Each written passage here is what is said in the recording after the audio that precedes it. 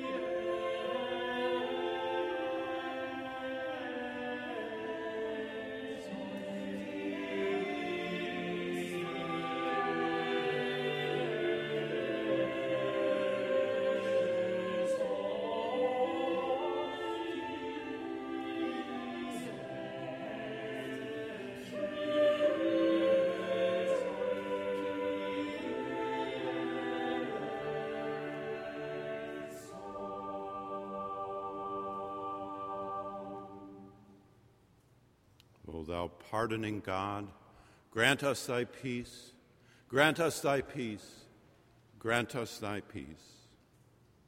Hear good news. If we confess our sins, God, who is faithful and just, will forgive our sins and cleanse us from all unrighteousness. Thanks be to God.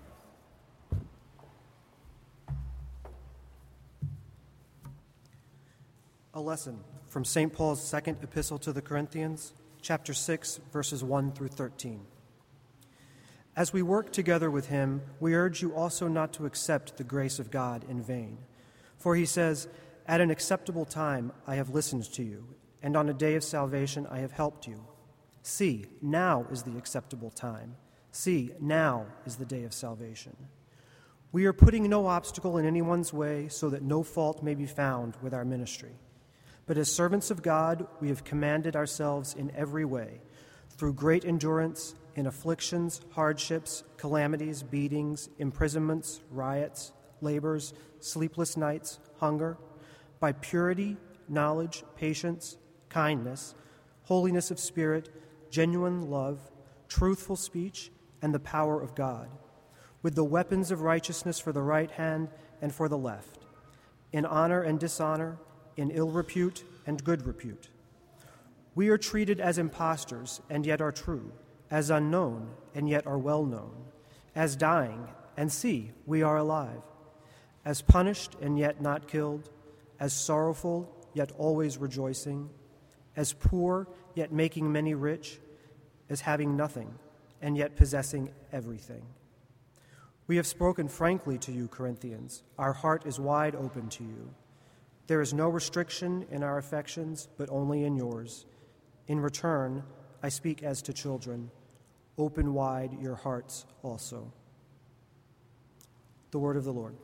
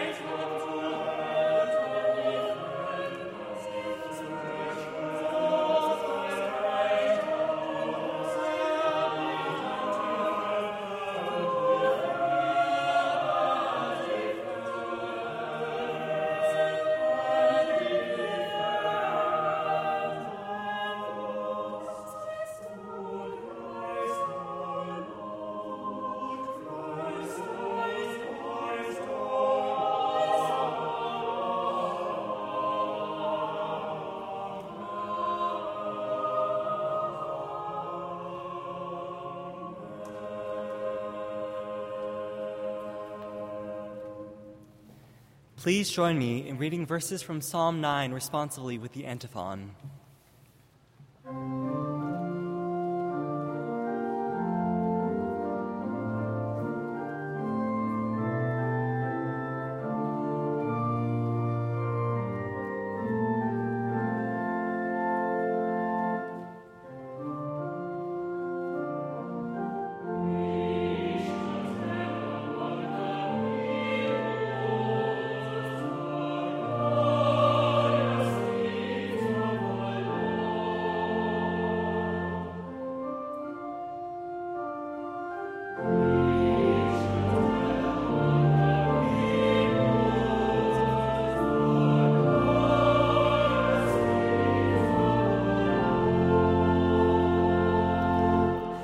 The Lord is a stronghold for the oppressed, a stronghold in times of trouble.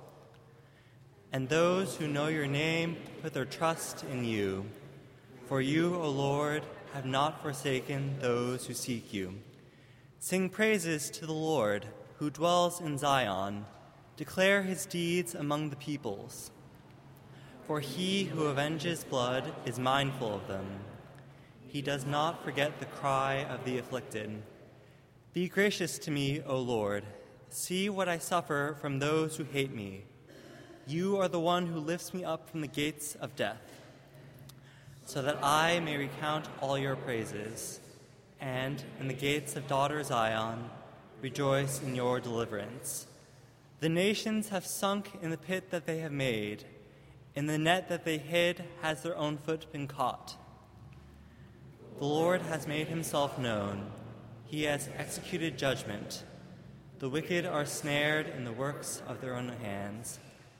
The wicked shall depart to Sheol, all the nations that forget God. For the needy shall not always be forgotten, nor the hope of the poor perish forever. Rise up, O Lord. Do not let mortals prevail.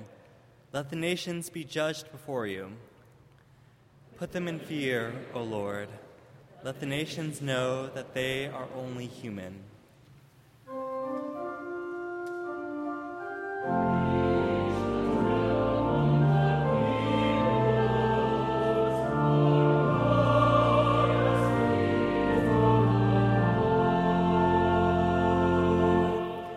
Please rise as you are able for the singing of the Gloria Patri and the reading of the Gospel.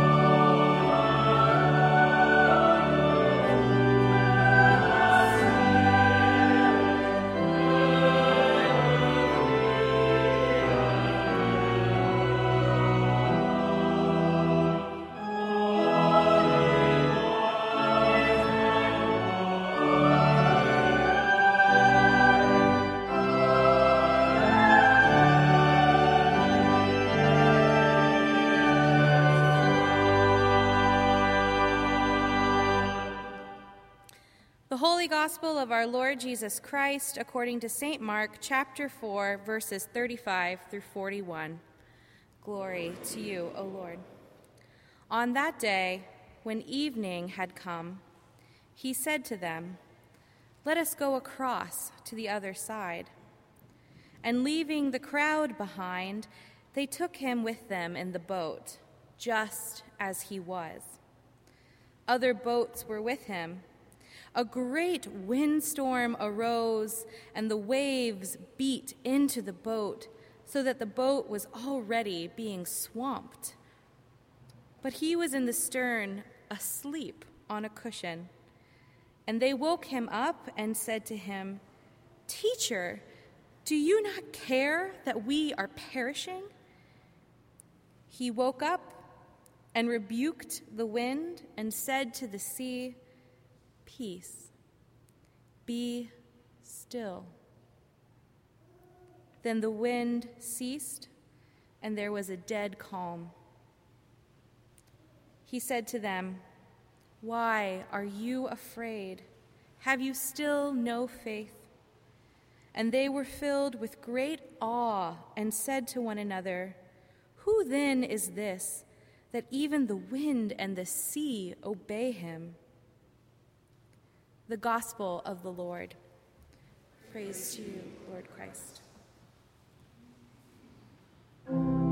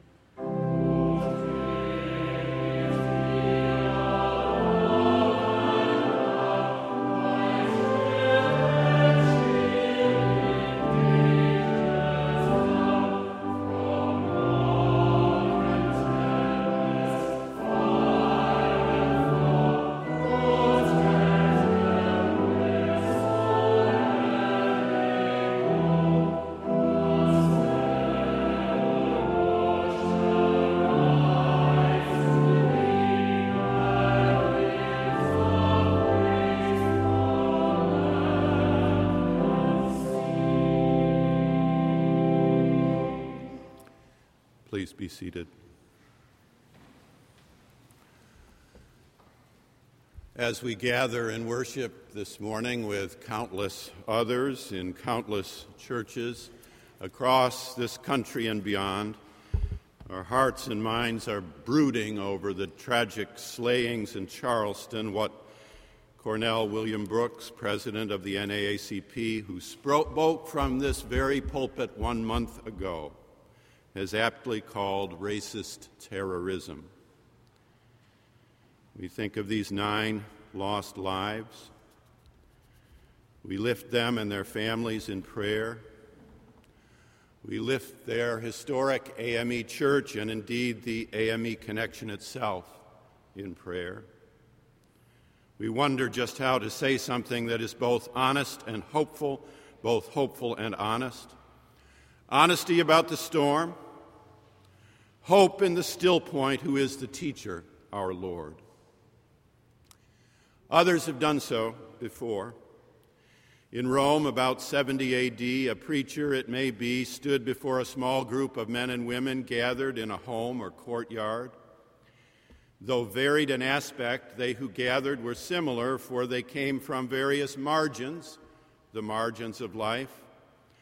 Some were women, some were Jews, some were slaves and former slaves, some were rich, but most poor, some were educated, but most not. They shared Jesus Christ crucified. They shared Jesus Christ risen. Together they had already been seized by an allegiance to him, the still point in the turning world. They were walking in faith, as we are. They were alarmed, angered, frightened, and saddened, as we are today. They were haunted, perhaps, by the memory of the Emperor Nero, who famously fiddled as Rome burned, but who found time for an empire-wide persecution of those on the margins, including the earliest Christians, and, if legend serves, including to martyrdom both Peter and Paul. We are not haunted by Nero. We are, though, haunted by months and years and memories of violence and racism, terrorism, gun culture, and untimely death. In this borrowed upper room or small courtyard, it may be, the preacher acclaimed Jesus, whose word is peace and whose voice says, "Be still."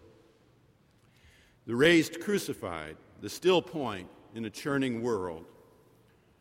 The preacher perhaps remembered from of old and from afar his own days on the Syrian Sea, Tiberias, the Sea of Galilee. He imagined in his sermon a night scene. He offered in stylized memory an account of a boating mishap. Some recollection of the book of Jonah may have stirred him.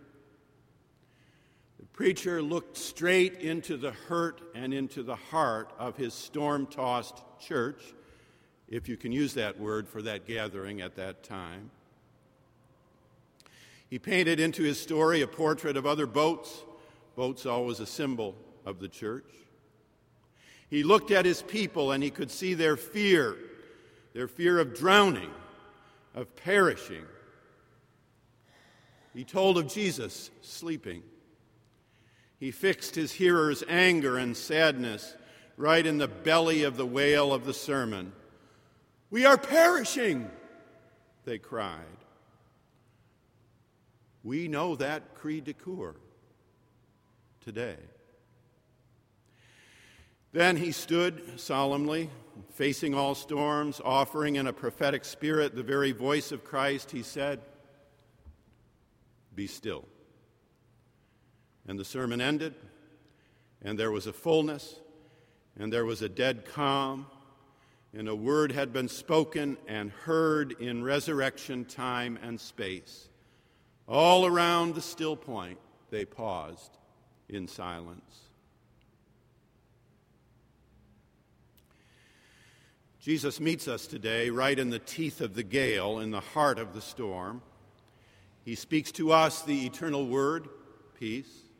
He speaks to us the saving word, be still. He is still, the still point in the turning, churning world. So Eliot at the still point of the turning world, neither flesh nor fleshless, neither from nor toward, at the still point.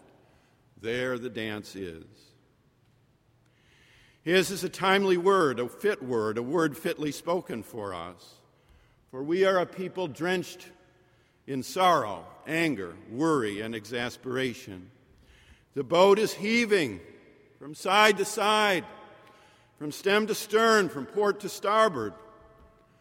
Newtown, Marathon, Ferguson, Staten Island, Baltimore, West Charleston, McKinley, and now this Charleston church killing, this unspeakable horror, this malevolent mixture of guns and illness and ideology and racism. There is one verse in our gospel today that we have no problem understanding, and it is the angry cry of Jesus' frightened fellow travelers. Teacher, do you not care that we are perishing? Here we are. The storm is raging. The winds are blowing. The waves are swamping our little ship. The raging tide of racism, the towering undulation of gun availability, the windstorm of violence pressing upon us from all sides. We get this morning. Like the little Roman church addressed in today's gospel, for whom the lakeside story, the nature imagery, the threat of drowning, the Savior's voice, the mysterious and miraculous heeded command, be still, were offered in the soulful, caring preaching of the early pastor, if one can use that title, we too dread drowning. We dread drowning in a sea of guns. We dread drowning in a tide of deeply embedded, persistent, perduring, and cultured racism. We dread drowning in a great windstorm with waves beating upon us and the boat half swamped as it is. And after a week like this, it is hard to know what to say if we truly want to be both honest and hopeful. For these 9 dear Methodist souls in Charleston, praying in church, died because of a persistent, pervasive racism that covers this land like a flood tide.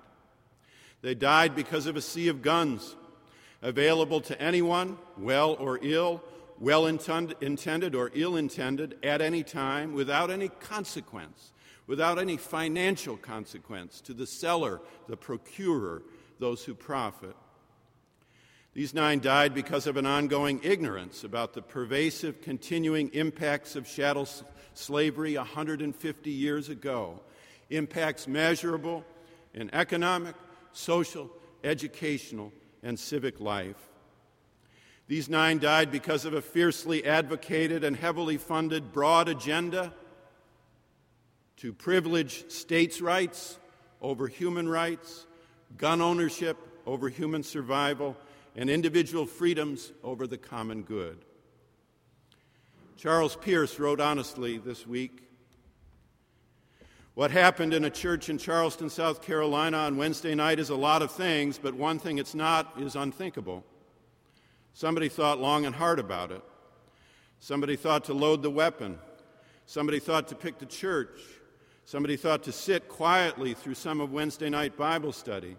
Somebody thought to stand up and open fire, killing 9 people, including the pastor. Somebody reportedly thought to leave one woman alive so she could tell his story to the world. Somebody thought enough to flee. What happened in that church was a lot of things, but unthinkable is not one of them. What happened in a Charleston church on Wednesday night is a lot of things, but one thing it's not is unspeakable.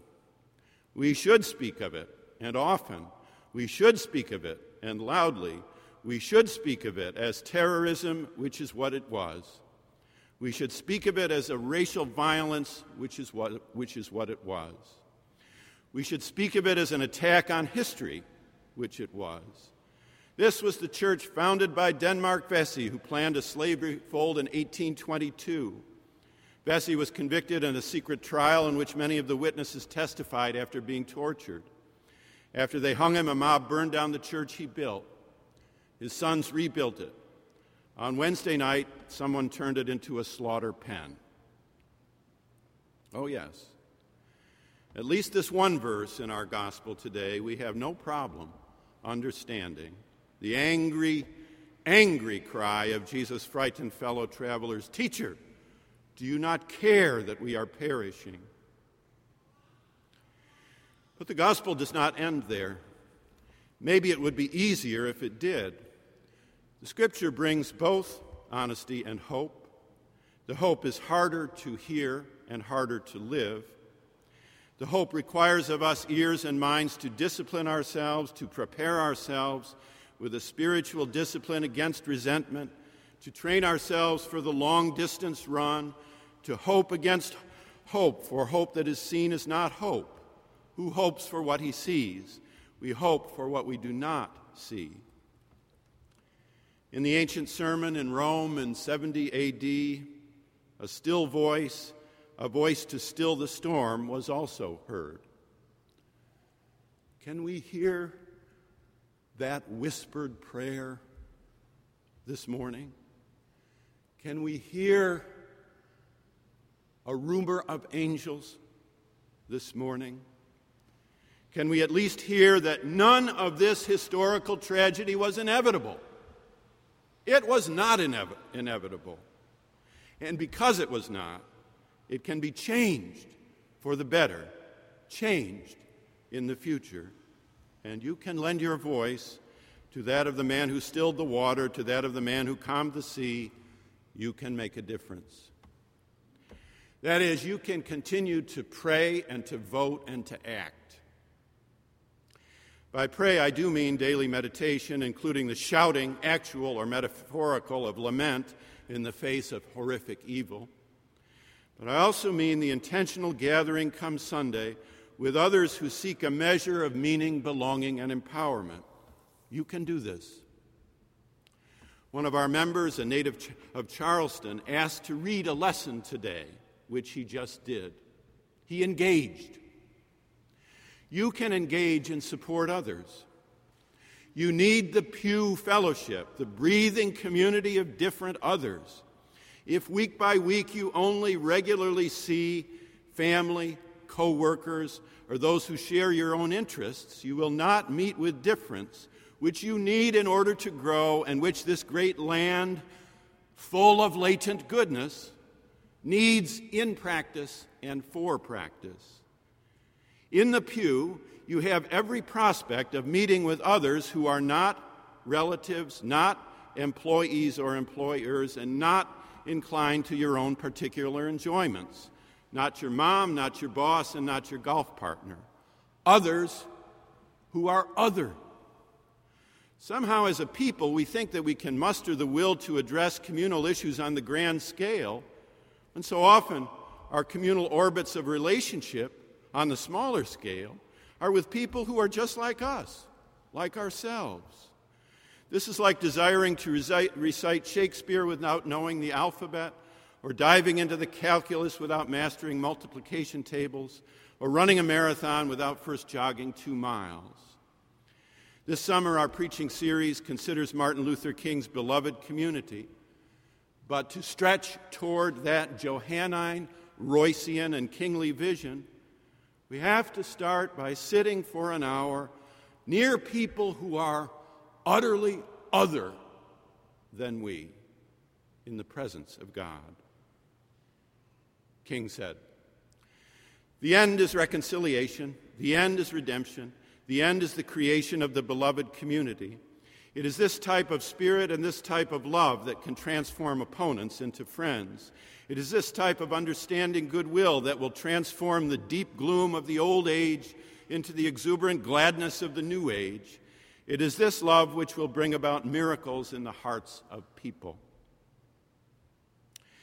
By vote, I do mean election day ballots. One of our BU administrative leaders here, when asked at year-end what advice she might have for graduates of 2015, said simply, vote. So yes, go to the polls.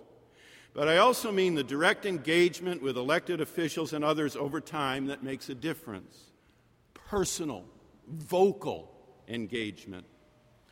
Susan, one of our most beloved and vivacious friends here in Boston, died suddenly of cancer 4 winters ago. How we miss her. One day we were walking together on the Esplanade. We were talking about gun violence, and in the middle of the talk, she pulled out her cell phone and dialed her congressman. And she said in her usual spirited voice, "Oh, they know me there. I have them on speed dial." She poured out the contents of our conversation to some unsuspecting staff person. That may not be your style or mine, but it was hers. And in that way, she voted every day with her time, her energy, and her money. She was one great person. We need to be speaking and listening in person by voice. By voice. To and with one another to a degree well and far beyond what we are doing now, and we're moving in the wrong direction. By act, I do mean doing something within your sphere of influence. Several gathered here on Marsh Plaza for a vigil on Friday noon. Others attended other events. A pastor gathered a multi-faith service in Medford last night. There is another, I believe, at Charles Street tonight. You may have decided some Sunday this summer to attend an AME church, to be present, to be in communion. Good. Tell them Dean Hill sent you. So let us then find ways to act. There is a danger of freezing in the face of seemingly intractable difficulties, in the face of seemingly endless, unsolvable contentions. You can recite the freezing litany. 300 million guns there are across the land. The top 20% of wage earners send 84% of their children to college. The bottom 20% send 8%. The average asset value of the majority household in this country is $110,000 car house savings. The average asset value of the minority household is $9,000. The number and percentage of young men of color imprisoned at all levels is itself a crime. The agenda of individual rights like gun possession and states' rights like the denial of health care has seized control of state house after state house across the middle of the country. Look sometime at the photo page of elected officials in Kansas. Yes, I know. These and other facts of the present can freeze us if we are not careful. But you know, life is full of change, even surprising change. In her late 80s, my grandmother had a sign up on her kitchen door. It read, "Do one thing." There, you've done one thing. I have a voice and I will use my voice. You have a voice too. Use it. You can continue to pray and to vote and to act.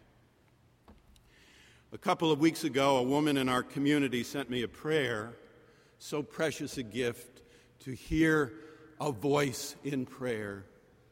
Prayer is much on my mind just now as a form of action as well as contemplation. It gives me some measure of hope to have received this prayer. I ask permission to use it with attribution, and with its honesty and hope, we conclude today. Here is Terry Bowerly's prayer. Adonai, we pray that all may come to the understanding that one person's grief is a shared experience that we all will face. One person's love is a love that all will someday experience. One person's exclusion or shunning is one that we all hope never to experience. One person's success does not in any way diminish us. Friendship with someone new does not change the friendships that are already part of us.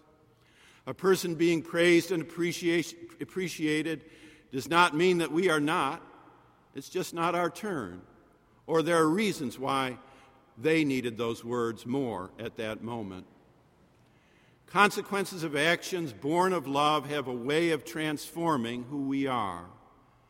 Until each human being realizes that inflicting harm to another, either intentionally or unintentionally, or participates in such group dynamics that do, we will have no peace on this earth.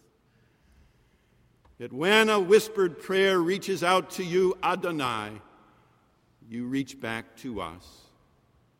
We have reached the center where we know that we are loved, and nothing on heaven or earth can change that. In the name of Jesus Christ, we pray. In the name of Jesus Christ, in honesty and hope, we speak. Amen.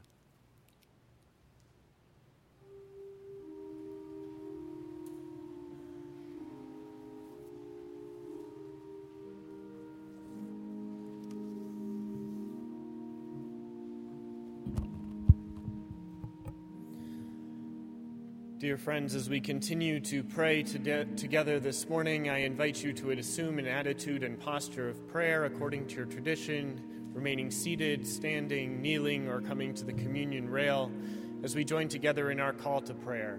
Lead me, Lord.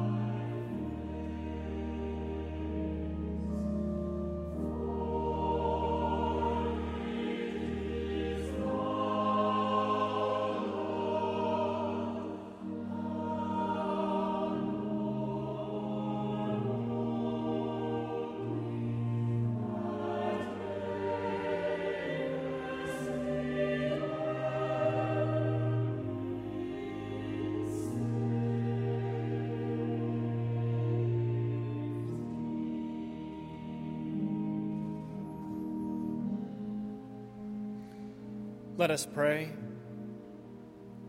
Holy God, holy and mighty, holy and eternal, our hearts are heavy this week as your church, our sister in Charleston, Emmanuel African Methodist Episcopal Church, has been stricken by violence, pain, and death. We lift up before you these 9 martyrs. The Reverend Sharonda Coleman Singleton, Cynthia Hurd, Susie Jackson, Ethel Lee Lance, DePayne Middleton Doctor, the Reverend Clementa C. Pinkney, Tiwanza Sanders, the Reverend Daniel Lee Simmons, Sr.,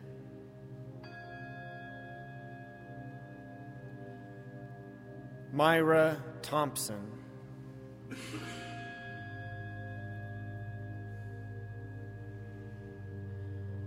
grant to them eternal rest, O God, and may light perpetual shine upon them.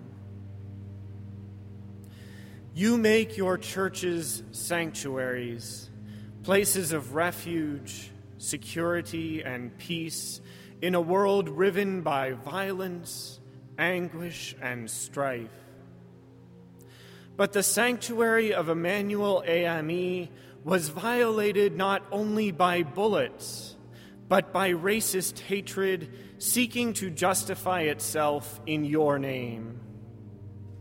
Send the Holy Spirit among us to cleanse our hearts of the sin of racism, of the heresy of racism, of the blasphemy of racism. May the Spirit inspire us with courage, when we hear racist words and observe racist deeds, to speak up and step in and to declare unequivocally that such violence against another human being is treason in the kingdom of God. We join our hearts with the prayer of the Reverend Dr. Martin Luther King, Jr. this morning. God grant that we will get on board and start marching with God, because we've got orders now to break down the bondage and the walls of colonialism, exploitation, and imperialism. To break them down to the point that no one will trample over another, but that everyone will respect the dignity and worth of human personality. And then we will be in Canaan's freedom land. God grant that this tragic midnight of one's inhumanity to others will soon pass, and the bright daybreak of freedom and brotherhood will come into being. And now, as our Savior Christ has taught us, we are bold to pray. Our Father, who art in heaven, hallowed be thy name. Thy kingdom come, thy will be done, on earth as it is in heaven. Give us this day our daily bread, and forgive us our trespasses, as we forgive those who trespass against us. And lead us not into temptation, but deliver us from evil. For thine is the kingdom, and the power, and the glory, forever and ever. Amen.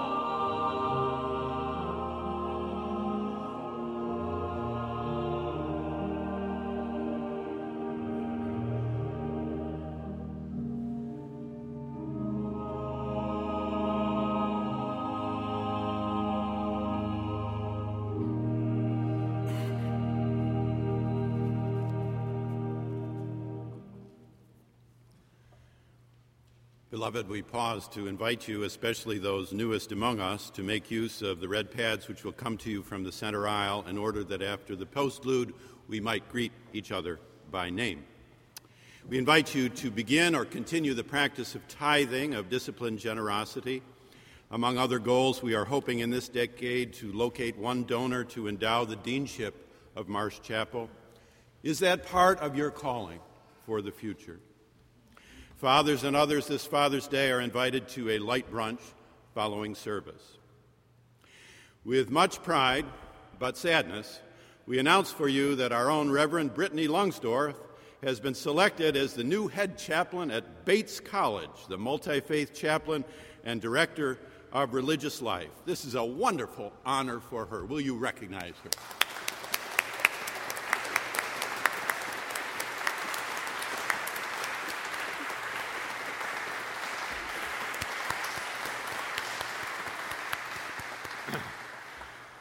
We will celebrate her ministry following worship on July 12th.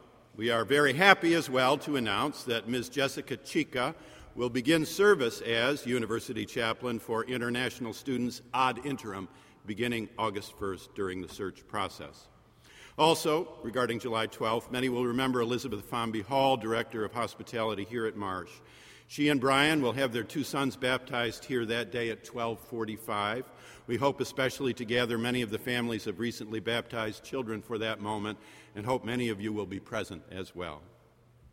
Our 9th Marsh Chapel National Summer Preacher Series on the general theme of Martin Luther King's The Beloved Community begins next Sunday, another of our extended family and former staff person here, the Reverend David Romanek, preaches for us June 28th.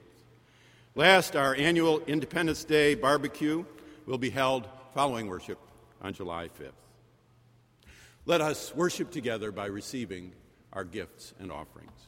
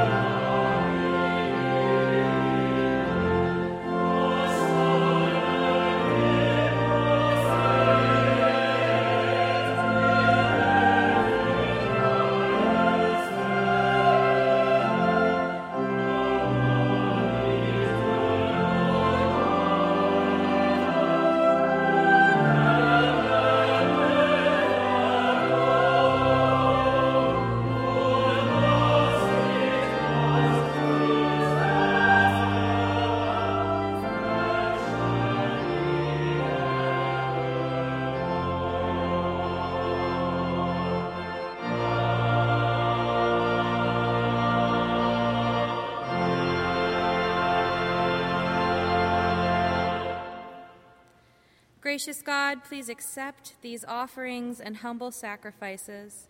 May they be used to further your immense love and peace in our world, and may they remind us of your generous sacrifice in turn. We pray with all that is holy in us. Amen.